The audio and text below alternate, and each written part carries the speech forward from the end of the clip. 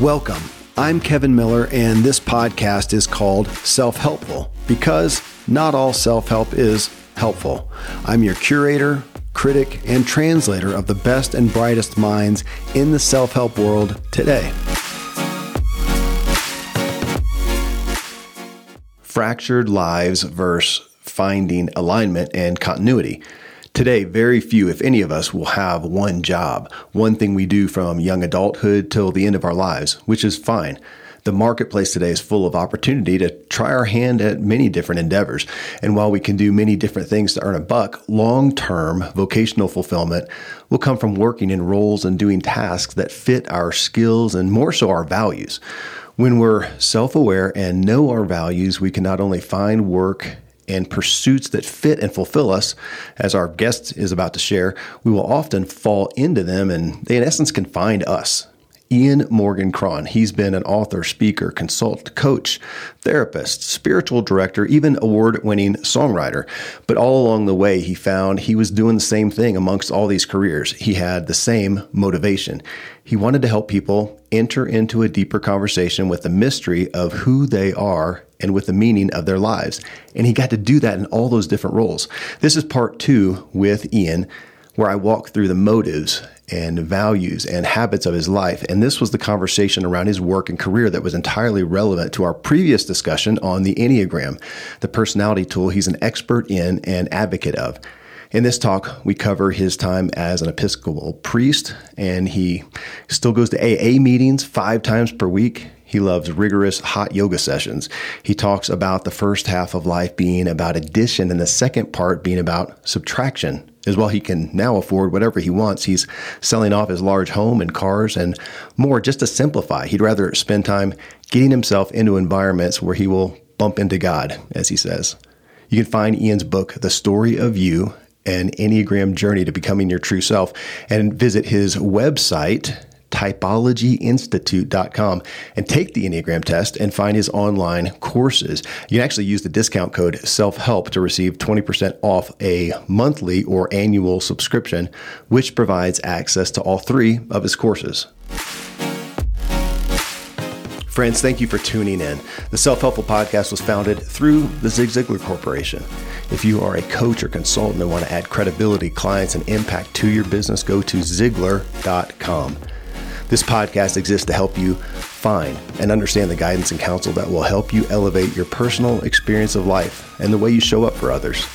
Following these sponsors who help make the show possible and provide great resources for your life, I bring you Ian Morgan Cron and a walk through his values, motives, and habits.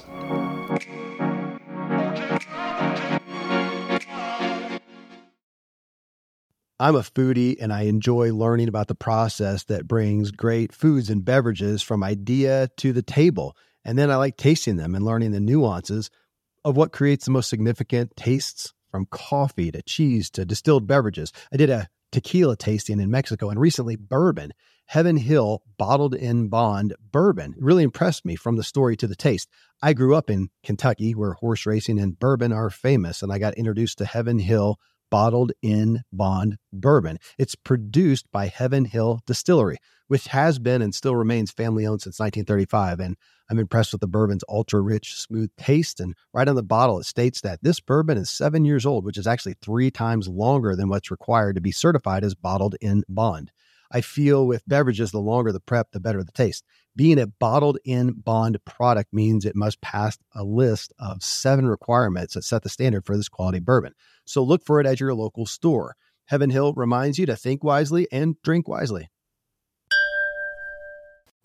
When you need mealtime inspiration, it's worth shopping Kroger, where you'll find over 30,000 mouth-watering choices that excite your inner foodie. And no matter what tasty choice you make, you'll enjoy our everyday low prices, plus extra ways to save, like digital coupons worth over $600 each week. You can also save up to $1 off per gallon at the pump with fuel points. More savings and more inspiring flavors make shopping Kroger worth it every time. Kroger, fresh for everyone. Fuel restrictions apply.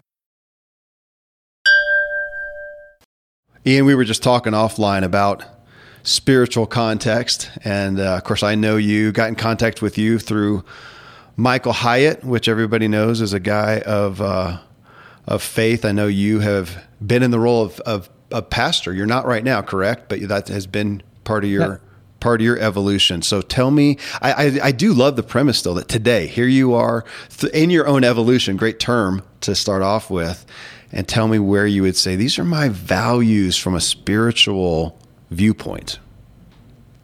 Yeah.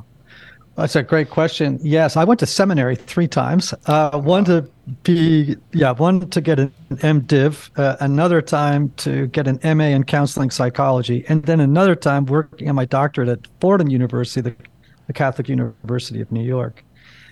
So yes, obviously I am an Episcopal priest, and although I don't have a parish now, I continue to volunteer at the Episcopal Chapel at Vanderbilt University. So I'm there on Sundays helping when they need it, but I am an unpaid dude, which is the best way to work for a church. So that's been a big feature of my life. I would also say, and this is also a huge part of my life, Kevin, as we spoke about on that last show together, I'm been in 12-step recovery for well over 30 years for an alcohol and drug addiction back in the day. So I go to probably 5 12-step recovery meetings a week. Oh, wow. And, what people don't realize about 12-step recovery work is that the founder of it realized that the problem that alcoholics and drug addicts had was principally spiritual, and that the only solution for that problem would be spiritual. So 12-step spirituality, in addition to the life I have as a self-identified Christian, has so I'm a little bit of a blend, Kevin, of those two things, and one has illuminated the other beautifully over the last couple of decades. How does that look like? You said from a 12-step that 5 meetings per week, that's a big commitment, but just from a spiritual practices investment, what's that look like for you on a day-to-day, week-to-week basis? Well, sometimes one of my frustrations in the Christian tradition is it tends to be a belief-based system. Like if I just give my assent to these theological ideas, then I am a spiritual person, or I'm a saved person, or whatever word you want to use for it. Whereas the 12-step tradition is a practice-based spirituality, right? It's all about practices. It's not about beliefs as much as it is about practices. So for me, what that looks like is I work the steps every day. For me, my life is all about admitting my brokenness. It's about realizing there's a power greater than myself that can restore me to sanity every single day, that I have to be honest with myself and others. I got to work on my resentments. I have to be ultimately of service to the world through a posture of love and tolerance and self-sacrifice. Man, that's what the whole 12-step program about. People tend to think it's, how do I just stay abstinent? It's not at all what that is. That's like the very first thing you do. After that, it becomes all that I just said. It's interesting you say that about belief, Ian, especially as a professed Christian. I don't know if you know a guy, he's passed away now, Anthony DeMello. He was a Jesuit. Oh, yeah. Yeah? Oh, yeah. Mm-hmm. Well, yeah. I'm a fan. Got a lot of his stuff. And in his book, Awareness, which I actually found through Tim Ferriss, oddly enough, in his book, Awareness, he really takes aim at belief and kind of how easy for you to just slap a belief on something and not, in essence, in my paraphrasing, and not question and not work it out. And as you said, and not practice that. How does that look, as opposed to just my upbringing in Christianity was more of it's just what I believe. It's not up for question. Actually, question it as blasphemous. We do not question that. And so it's interesting to hear you counter a belief-based system with a practice-based. I've not heard it in that way. That's profound. Yeah. Well, I don't want to say that the Christian world doesn't have practices. I'm just saying it tends to be dominantly about belief and theology. And the thing I love about DeMello, first of all, is that because I studied at a Jesuit university, and so I'm really familiar with his work. Okay, great.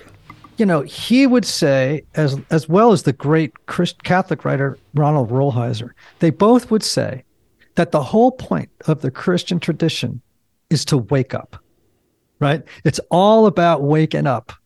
And that's one of the reasons we talk about the Enneagram. Is it's like one of the things I love about the Enneagram is as it's just one of many tools that helps people wake up spiritually to who they are, and to who they could be. So, that's been a big mission in my life. Is it, I'm going to assume this, but I'll ask it. Do you, I would guess you struggle to even understand your own book, the Enneagram and the book, to understand it outside of a spiritual context, just as you're talking about, because I'm well aware of that. And we talked about it on the show that AA 12-step, I mean, they really couldn't, what they created was of a spiritual nature. They couldn't really do it outside of that. Is that what you find with the Enneagram? We're talking about our own story, that it's very hard to reconcile that without a spiritual context. It's very interesting, Kevin, because you can approach the Enneagram from an exclusively psychological perspective. So when I go work with Fortune 500 companies, I can't talk about spirituality, right? Sure. I'll get thrown out of the room. Okay. But I can then go to other groups, sometimes with Silicon Valley companies, they're much more open to talking about spirituality as long as it's not specifically Christian or right. Jewish or whatever. But for me, I would say looking at the Enneagram through a Christian or spiritual lens brings it to life in a way that doesn't happen when you look at it solely through a psychological lens. Okay. Fair enough. Well, relationships is our next one. And I'll come to that. I would come to something you said about your work with folks, but I'll start off just with you. Relationships. Tell me what bubbles to the surface when I ask that. It sounds elementary, but as you know, it's not, of what your primary values are today when you look at your relationships, intimate, family, friends, and on. Man, it's I recently had a guy on typology. I wish I could remember his name off the top of my head. Anyway, he was the guy in charge of the Harvard study on happiness. Did you happen to see that study? Are you kidding? Robert Waldinger. So we had him. Yes. Yeah, man. I had him on the show a few months back. It was incredible. We connected in such a way. He's a primary endorsement for my book, which you'll appreciate. Oh, wow. And I have Arthur Brooks coming on the show in about a month, and I'm going to have Robert come on and co-host a segment with me about Arthur and his message and his new book, Strength to Strength. So yes, you've got me at hello. I'm a fan of Robert. What a dear soul. And I've talked to a lot of people. A lot of people don't know him. And then I'll mention, he did this TED talk on, study on happiness and 45 million views. Oh yeah, I saw that. Yeah. Incredible guy. Yeah. So of course, then the results of the study, right? That ultimately it's the quality of our relationships that determines whether or not we've had a happy life. Yes. Right. Yes. So that's why, I would say that's why relationships, are the most important thing in my own life. Have they always been? No. As a younger man, of course, I went and pursued other things more than I did the quality of my relationships. But now I would definitely say that relationships sit at the top of my value, my hierarchy of values, right?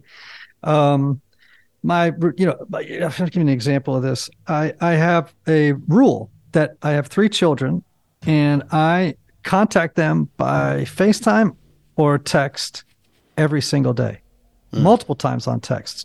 I'm not a they're all adult children, but I'm not a helicopter parent. I'm not an annoying parent. Right. It's just, I want those relationships to be at the center of my world. Right. The same with my wife. My wife and I are very concerned with issues around self-transformation and wellness. We spend a lot of time together, engaged in conversation or going to workshops, or all kinds of things that help us to connect at the level of relationships. So I'm with Waldinger, man. Like at the end of the day, the thing that's going to matter most is the quality of your relationships. And so, again, at the very, very top of my hierarchy of values is relationships. Well, let me ask you then, as a professed 4 on the Enneagram, which you said you are, what are your, going to that kind of a best and worst of you in relationships? So as a 4 with that propensity, what's the best of you in relationships? And then what do you have to guard yourself against?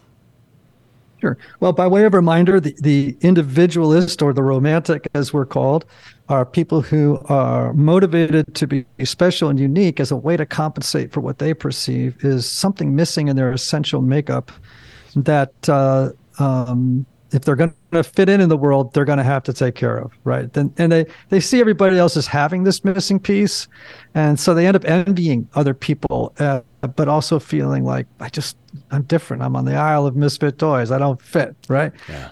One of the things that Enneagram 4s have to work on is they can be very emotionally intense people who want to dive deep and connect with other people very, very quickly at the deepest levels. We don't like small talk very much, man. Like, let's get down to the deep, ultimate questions of life. That can be kind of overwhelming to people sometimes. You know what I mean? Like, it could be a little too intense. So if you're not a self-aware 4, man, you could like just kind of, also become a little self-absorbed, temperamental, and hard to manage. That's if you're not a very self-aware 4. The gift you bring to relationships, more than any other type on the Enneagram, 4s are the most empathic. Oh. You can tell me anything, Kevin. You can tell me the worst secrets you have, and I won't blink. In fact, the first thing I'll probably do is I might cry with you.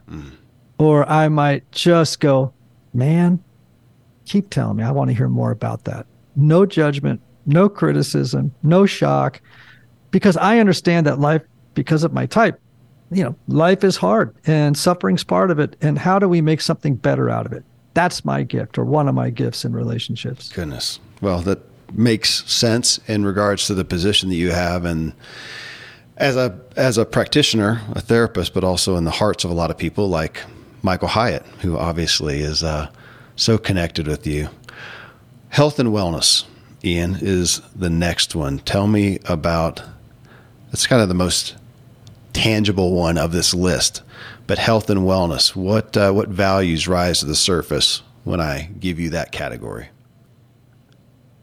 Wow, that's a big one. Well, so I'm very, very fortunate because I am married to a health nut. Okay. Like my wife and I are plant-based people. That's how we eat. We go to hot yoga. I mean, the serious, not club yoga. I'm talking about the real deal, Bikram yoga, 4 mornings a week. I am do a regular, probably, let me see, I'd say at least 20 to 25 miles a week of fast walking or running.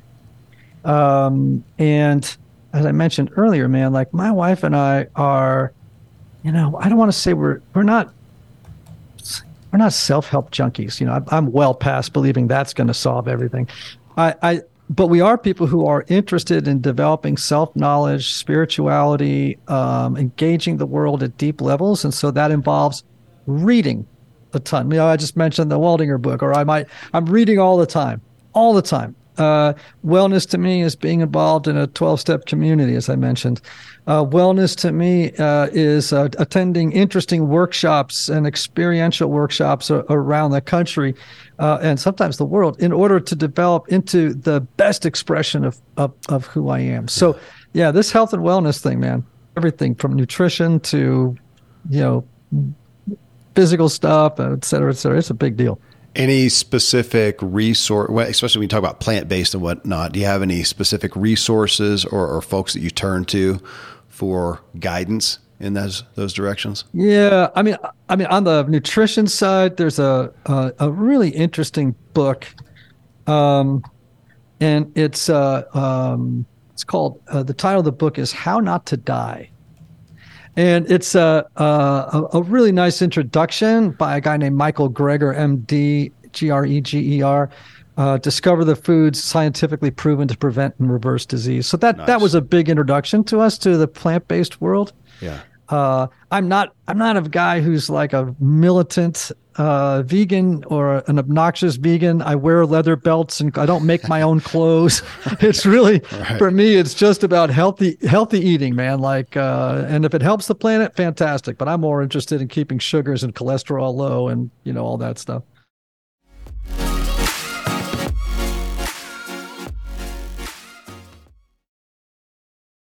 Friends, I'm pretty candid about my lack of financial prowess. Money and numbers are fairly Greek to me, so I need a lot of guidance. One of my closest friends is a wildly successful wealth manager, and I'm working on some financial literacy and just continually seeking guidance. So I ask you to check out yahoofinance.com. Nobody knows it all, and Yahoo Finance is an incredible resource for the rookies like me or the seasoned investors. Before my dad passed away recently, Dave Ramsey and his wife Sharon flew down to visit. We all got to spend a day together, and I was at yahoofinance.com just now. I saw multiple news flashes from Dave and other people that you respect, and they're hitting so many of the hottest areas in finance today. So it's a place to get a snapshot of all aspects of your financial interests, and if you have them, your portfolios. I hadn't realized Yahoo Finance is the number one finance destination, producing a holistic look at the financial news cycle, including breaking news, original editorial perspectives, analyst ratings, independent research, customizable charts, and so much more. So for your comprehensive financial news and analysis, visit the brand behind every great investor, yahoofinance.com, the number one financial destination, yahoofinance.com. One more time, yahoofinance.com.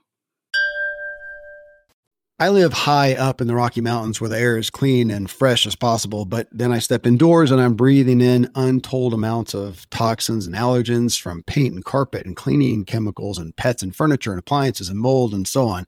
Studies show the indoor air is 2 to 5 times more polluted than the outdoor air anywhere you are, and in some places it's 100 times worse than that. Well, the solution is to get an air purifier, and Air Doctor is just the best out there. It filters out 99.99% of dangerous contaminants and allergens, such as pollen and pet dander and dust mites and mold and even bacteria and viruses, so your lungs don't have to try to do that. Air Doctor comes with a 30-day money-back guarantee, so if you don't love it, just send it back for a refund minus shipping. Go to airdoctorpro.com. You can use the promo code Kevin, and depending on the model, you'll receive up to 39% off or up to $300. Exclusive to podcast customers, you will also receive a free 3-year warranty on any unit, which is an additional $84 value. So to get the special deal, go to airdoctorpro.com. Use promo code Kevin. Thankfully, the days of building a business website, then having this massive endeavor to integrate an online store are gone. Today, Shopify has fixed all that.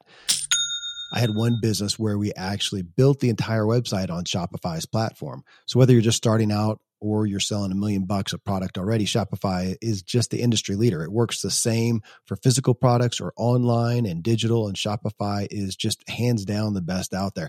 Most importantly, Shopify helps you turn browsers into buyers with the internet's best converting checkout. It's 36% better on average compared to other leading commerce platforms. Getting people to buy is not that hard, at least to the buying point, but getting them to actually give their payment info is, and Shopify is king in that department. They also have top tier customer service, which I think is critical. You can sign up for a $1 per month trial period at shopify.com/Kevin. That's all lowercase.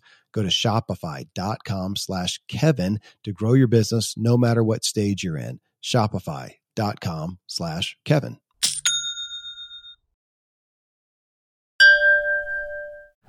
Yeah, I know. I appreciate that. We spent a couple years vegan, and it felt like a religion, actually. It was so antisocial. It was hard to withstand. My wife now calls us flexitarians, and kind of goes with the 80-20 rule. So, yeah. We aren't crusaders at all. It's just a personal nutrition decision. Crusade. That's actually a funny way to say that. I know some crusaders. Yeah, I don't want to be a crusader with that. All right. Now you kind of went into this. The next category is mind and mental health.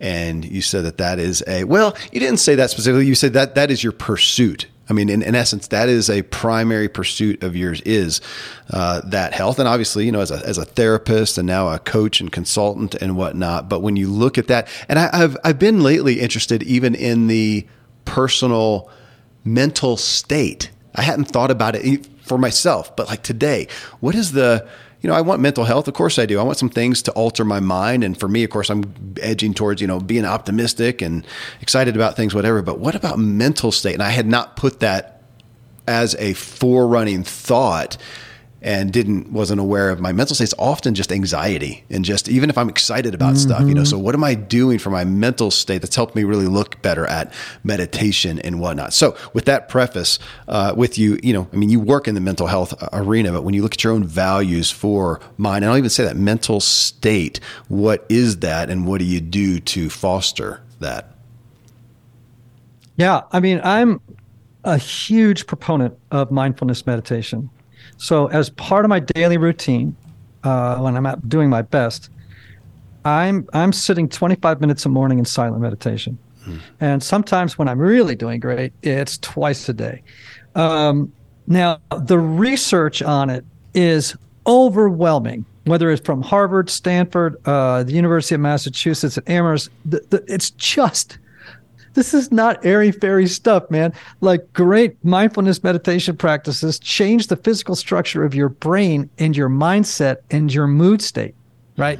So, and your perceptive appreciation of the world. It raises empathy. These are facts of research, right? So I always telling people, this is not me talking like a Hindi guru in the mountains of India. Right. This is the science. Okay, this is the science. So, in terms of the mental life, to me, meditation has been a gigantic thing. I went recently on a retreat. It was led by a Buddhist, and I'm one of these guys who's like, I can learn from anybody, even though I'm a Christian. I'm like, hey, you know what? I'm a critical thinker too. I'm going to take what's great, and I'm going to leave what maybe not my thing. Right. We did 6 to 7 hours of sitting meditation a day. It was one of the most transformative experiences of my life. And so that's definitely one in the mental health world. Obviously, I see a therapist. Different times of my life for different reasons. Sometimes because I had a fire somewhere burning, and sometimes just because it's a good way to grow the soul. Yeah. And yes, I'm. To me, great exercise is really important in the mental state, the mood state. So, man, it's all integrated stuff, right? It everything you've just mentioned so far overlaps in a lot of ways. Well, and it does. In this, I do want to ask in regards to the Enneagram that I assume that, let's just take your patients. If you're sitting in front of the next, patient in therapy and knowing their Enneagram results and getting that, can you feel fairly spot on where they are going to be at risk from a mental health standpoint? Meaning, absolutely. And that's our opportunity then in the Enneagram is to understand that. Okay. Tell me more. Yeah. Well, so let's say you're an Enneagram 3.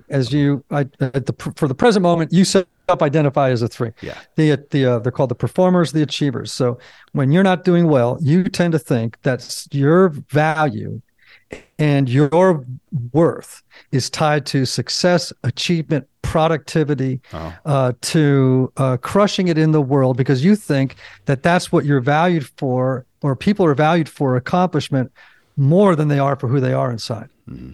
Right. So I know if you come into me and you're a 3, at the very least, we are probably going to have a conversation around that broken story or that set of false beliefs. Yeah. Right. So maybe that might answer the question for you. It does. I'll turn it around on you as well. And I like to ask this to everybody more and more, to look at where do you have to most self-advocate for your own mental well-being on a given day or week? In essence, where are you most at risk?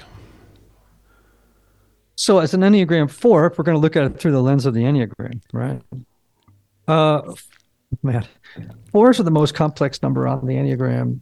And as I mentioned earlier, they're disproportionately represented in the creative arts. They are people who have grown up with this false belief that there's something wrong, something they can't quite name, that's not right about who they are, that differentiates them from the world and kind of makes them unworthy of belonging in the world. And so they need to become special and unique, right? And they create amazing things out of that sense of suffering, right? So as you can imagine, a place I might fall apart is envying other people who I think have the missing piece that I don't, right? So envy, a big issue for fours is shame, this feeling that I'm not enough, right? Now, that also happens to be one for twos and threes, just so you know. I was going to say, when you said that, I thought imposter syndrome, which is just always my next door neighbor. Yeah. So that's the threes experience of shame, right? The two has a very different one. But all three of those types project images, different images, in order to win the love of others because they don't believe they can be loved for who they are. And they're actually not very sure of who they are. So so ultimately, I know that that's going to be a struggle. I've done a lot of work around it. It's not what it was.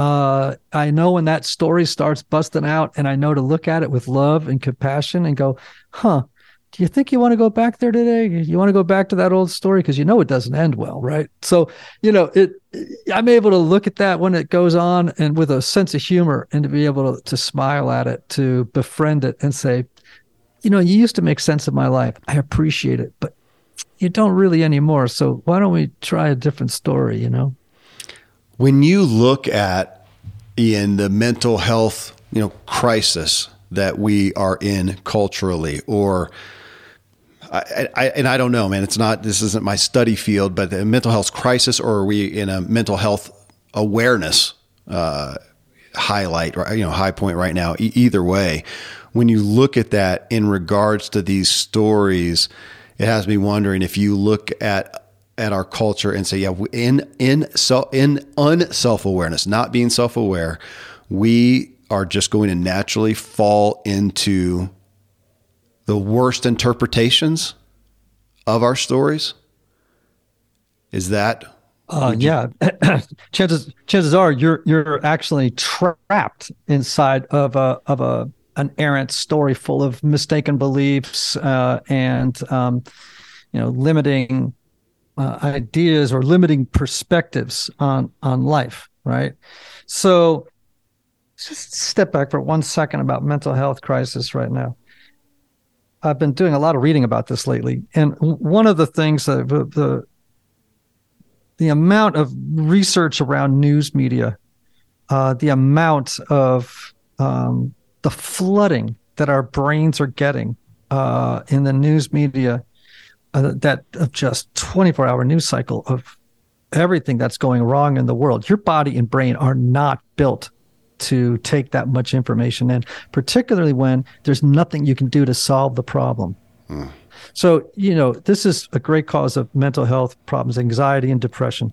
Social media, proven problems among adolescents, particularly where you see mental health issues now, of anxiety in particular, skyrocketing. A lot of it's social media. I don't have time to go into all the reasons why.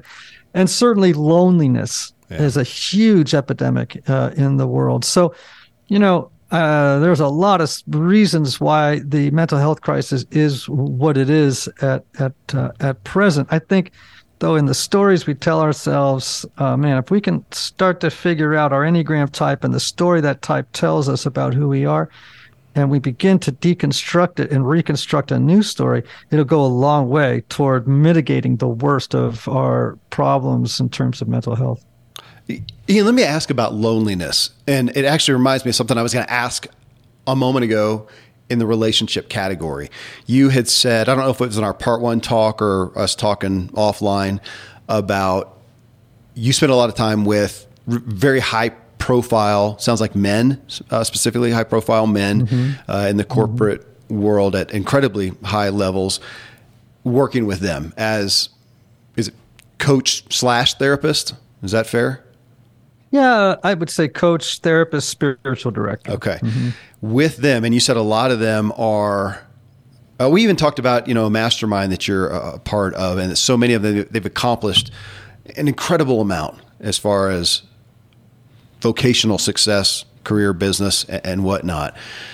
And yet they often are at a point where they want something more. And I think you mentioned relationship is really at the forefront of that. How many of those people do you find that are struggling with loneliness? Because I think we talk about that. It's lonely at the top. Is it?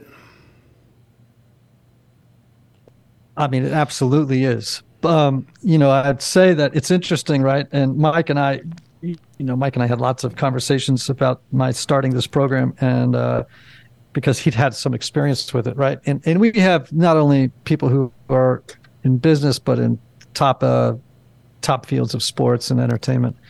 And it's interesting that they're looking for safe spaces where they can be with experienced people to talk about the challenges they have.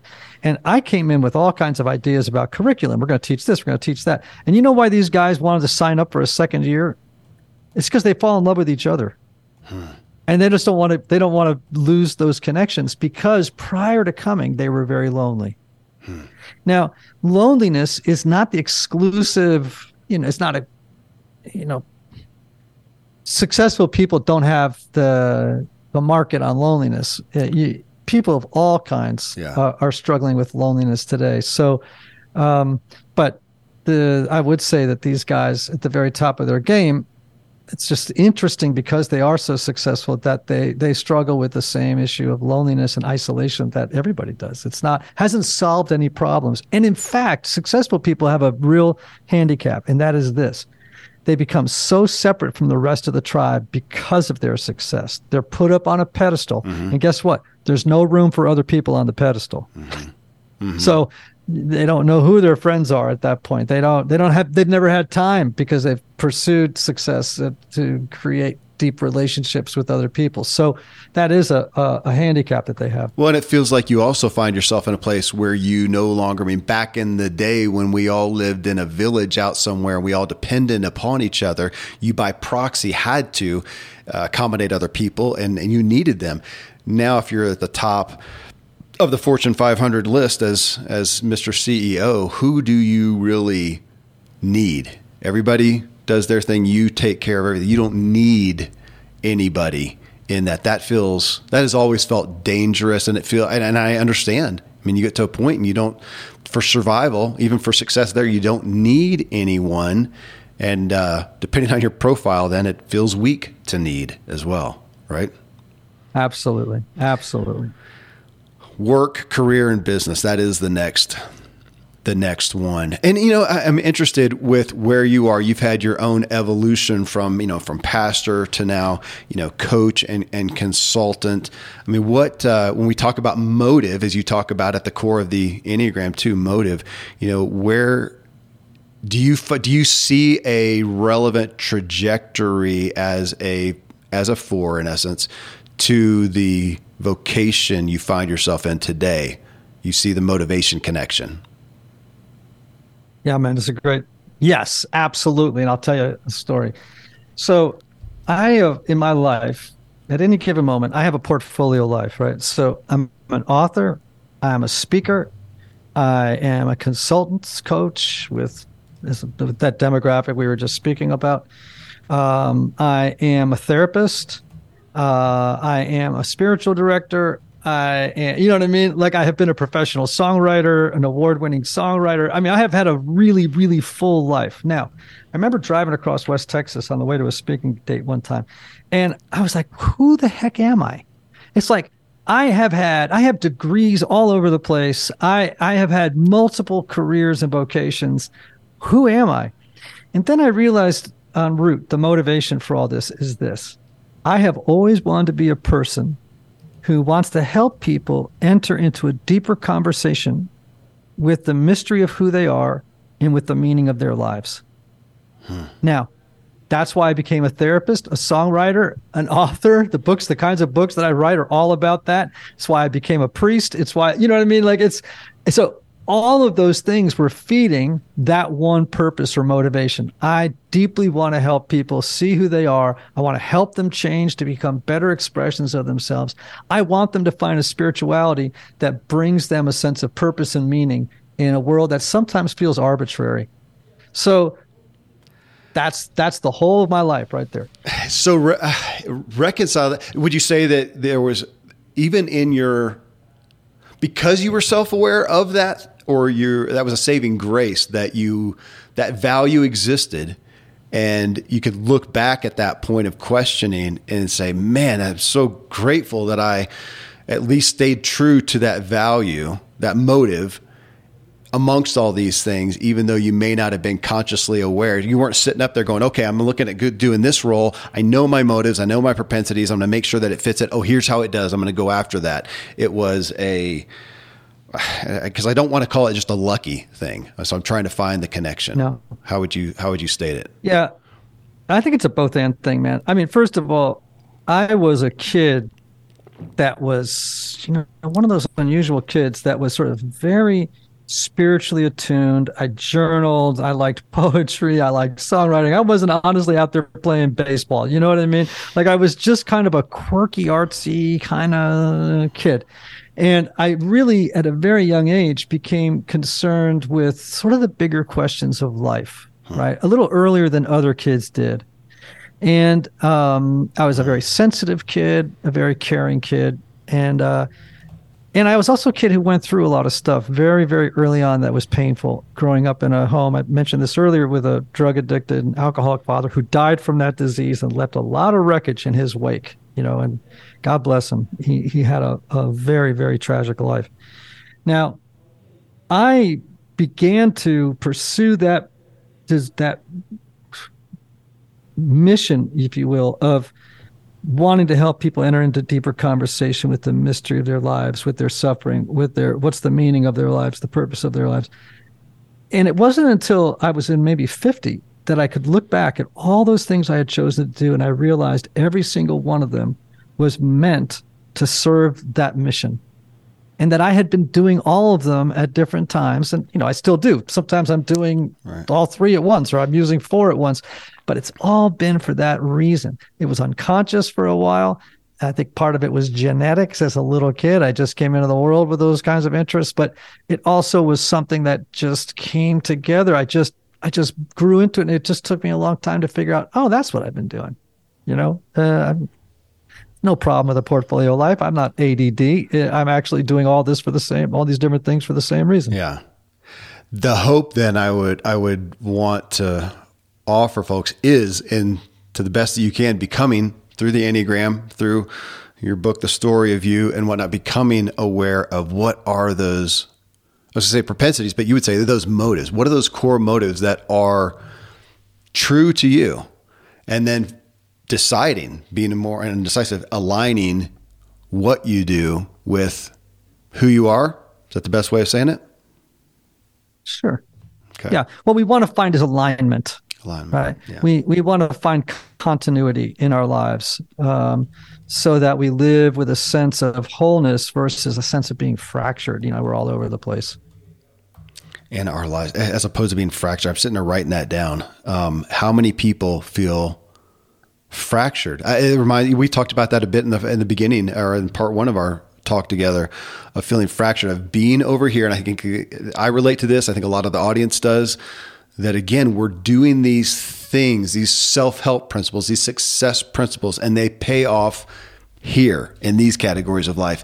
And we feel we're doing the same things, and over here we're not getting results. And that is, man, I was frustrated with that, and I find so many people are frustrated with that. Especially, it's almost easier if everything's a wreck. Everything's a wreck. That makes sense. But over here, when you've got success in some areas and not in others, that feels, fractured is a good word. I haven't used that before. And that's a frustrating place to be, that you're helping people with. That's a big effort of my own book, and my own testimony is a big part of that too, is that's a frustrating place to be.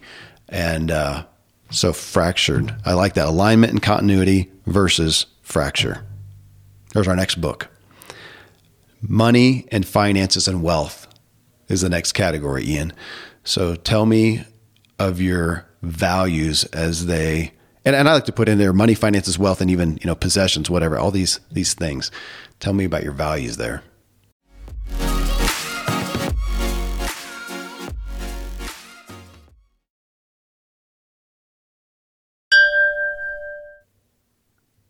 It's so funny you're bringing this up right now because, we live in a lovely home in Nashville. We've had, nice cars and we take nice vacations, and we've had the benefits of a life that I didn't imagine when I was a kid.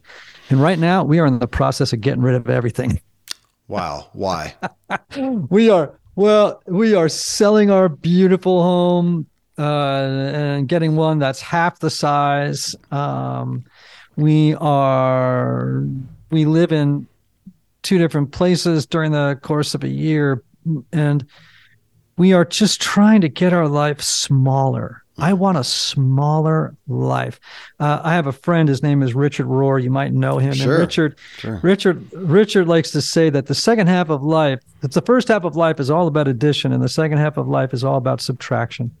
And I think that's true. I think in the first half of life, you're trying to prove your value and your worth by adding more stuff to your life. And in the second half of your life, you realize that didn't work. And you realize that spirituality is all about getting rid of junk so you can get down to the most important business, which is the work of the soul, right? So I've been around money. I grew up in Greenwich, Connecticut. I've grown up around wealthy, successful people my whole dang life.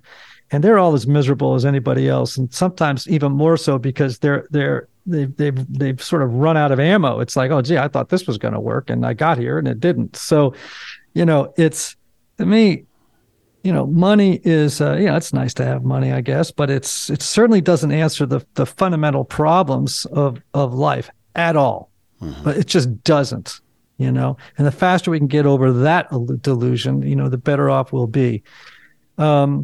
So we're just simplifying everything. We're trying to put our values into not getting things, but the pursuit of experiences. I'm not interested in cars anymore. I don't need more stuff, but I do need to I do want to see the greatest mountains. I want to spend a lot of time traveling with my children.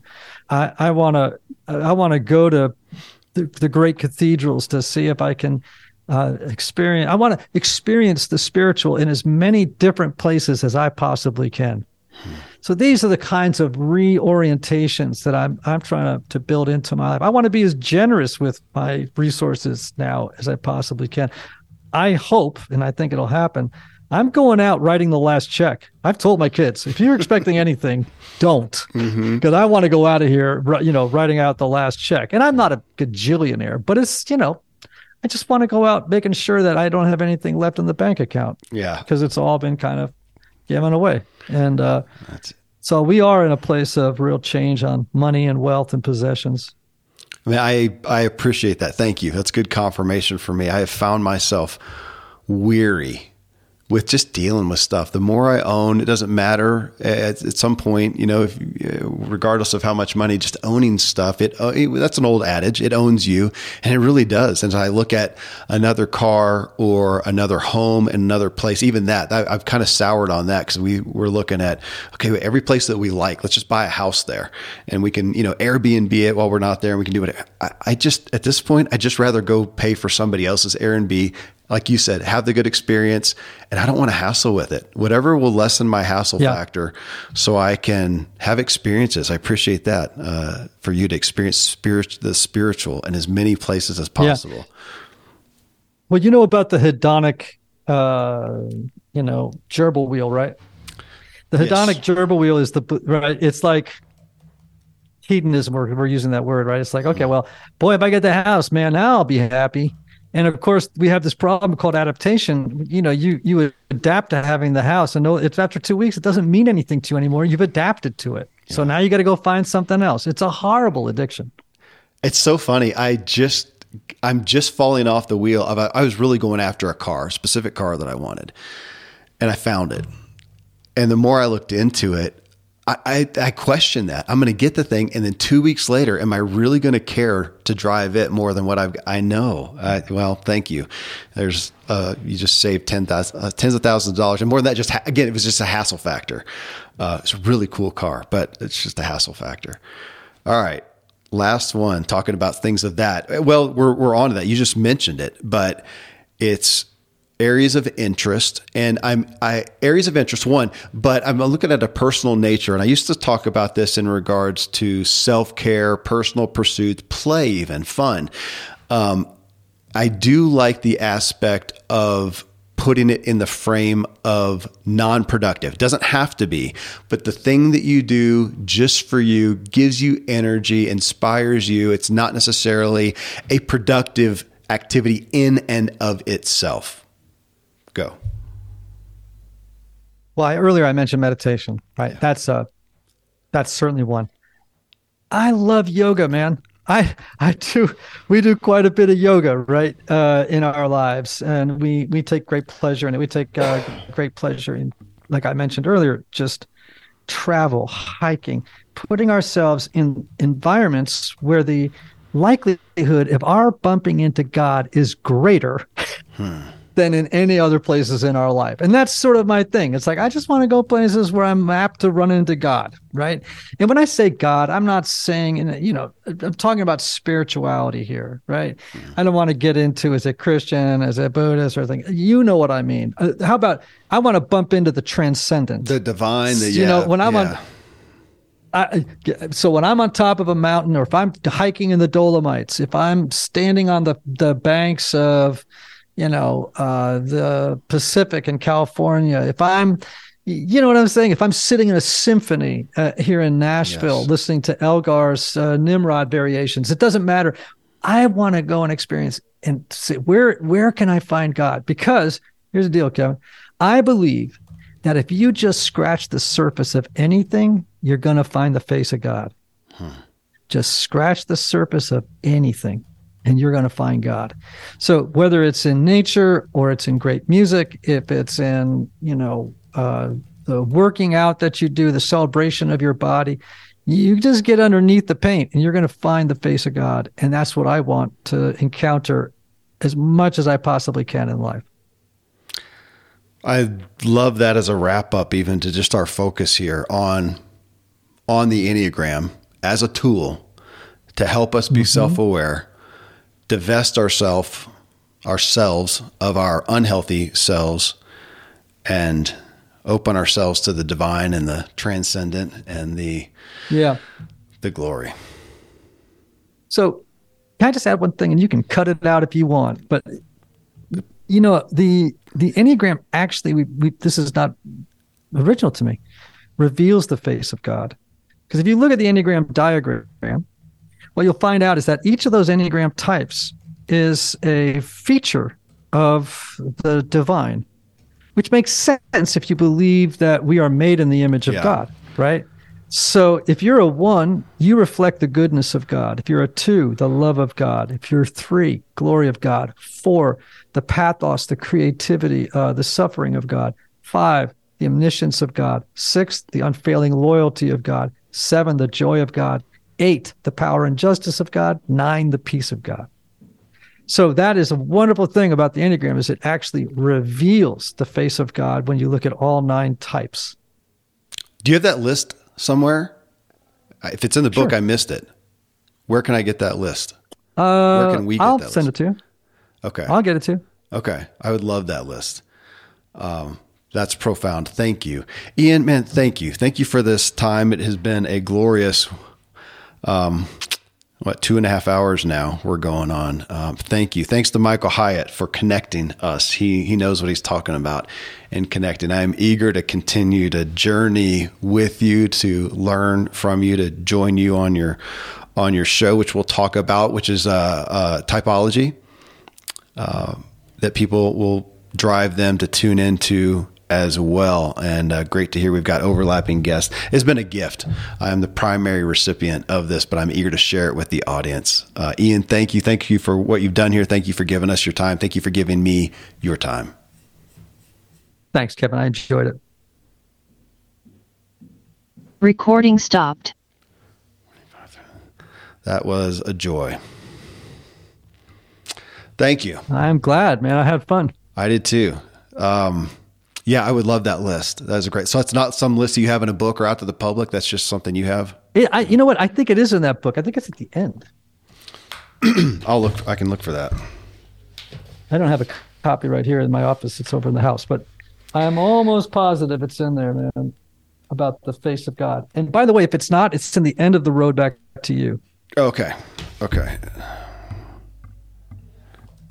But I will send it to you just as a quick list right please, now. please. And I'll order the road back to you today. Okay. And I will follow up with Wendy. If you've got, whether it's now or you just emailed me something else, if you want to email me or whatnot, I would covet anyone that you feel would be a good fit for the show. Sure. I mean, one person right away would be Susan Cain, the author of Quiet. Did you ever have her on? I did. For her last She book. was great, right? She was. You probably have had everybody that I've had already. Maybe. No, I don't know. Susan, no, that's what I'm always amazed at, Ian, where somebody will say, oh my gosh, this person who is so influential, they've got a best-selling book, and I've never heard of them. That's what it blows me away. But Susan, I did, what was her? Bittersweet. Yeah, Bittersweet. I'm about to have her on about that book too. So she was great. I wanted because that's a 4. That book describes a 4. Okay. Oh yeah, that book describes a 4, man. I was so grateful for the book. I actually wanted to follow up with her to get an endorsement for my book, and I just never. We got a bunch right off the bat, and I never did. But I wanted to reconnect with her. I'd like to still. Yeah. Well, again, I'm just writing this list out for you. Oh, okay. Keep going. Yeah, I will. No, I was just going to ask if you could actually just. Yeah, look at your. We could go through my archives. Okay. And send you some people I've really enjoyed that were. That'd be great. Solid. And there's always people. Every once in a while, I'll find somebody who I'll be surprised, but I can't get through to. I just can't get a connection point. I'm used to the golden Rolodex, but every once in a while I'll find somebody who I cannot. I'm trying to think of now, but yeah, I'll go look at your podcast. Yeah, happy to connect you with people that I've had on, and obviously if I know them personally, like if they weren't just a publicist connection, I would make an introduction to get you to. Okay.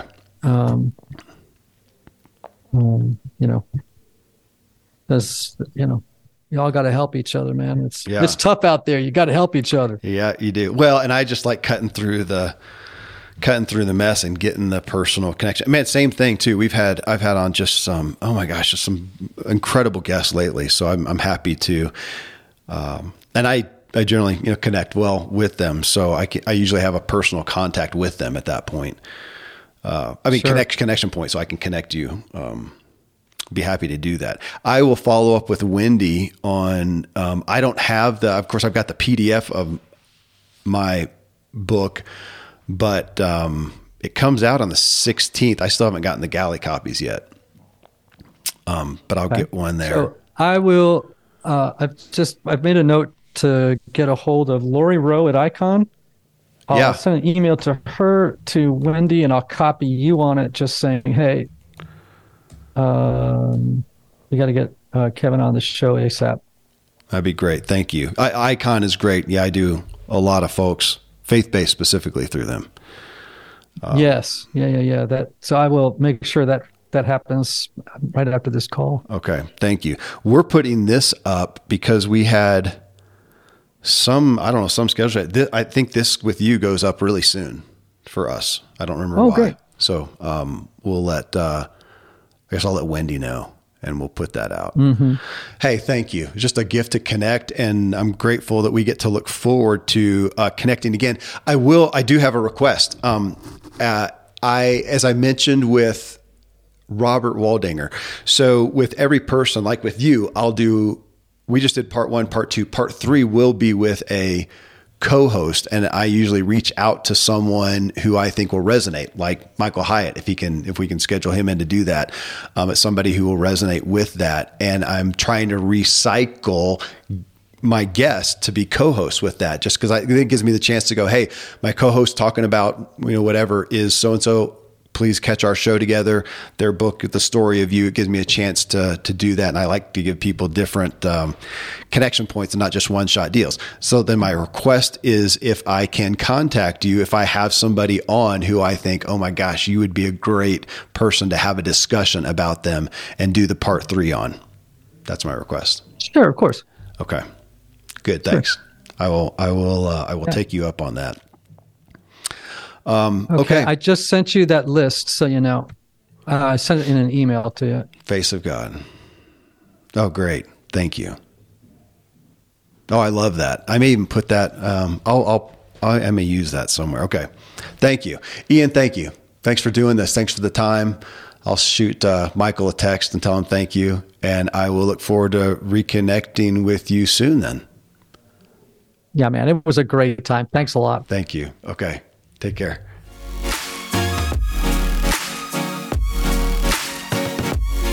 You can find Ian's book again, The Story of You, an Enneagram Journey to Becoming Your True Self, and visit his website, typologyinstitute.com, where you can take the Enneagram test. You can find his online courses. Again, you can use a discount code there, self-help, and receive 20% off a monthly or annual subscription, which provides access to all 3 of his courses.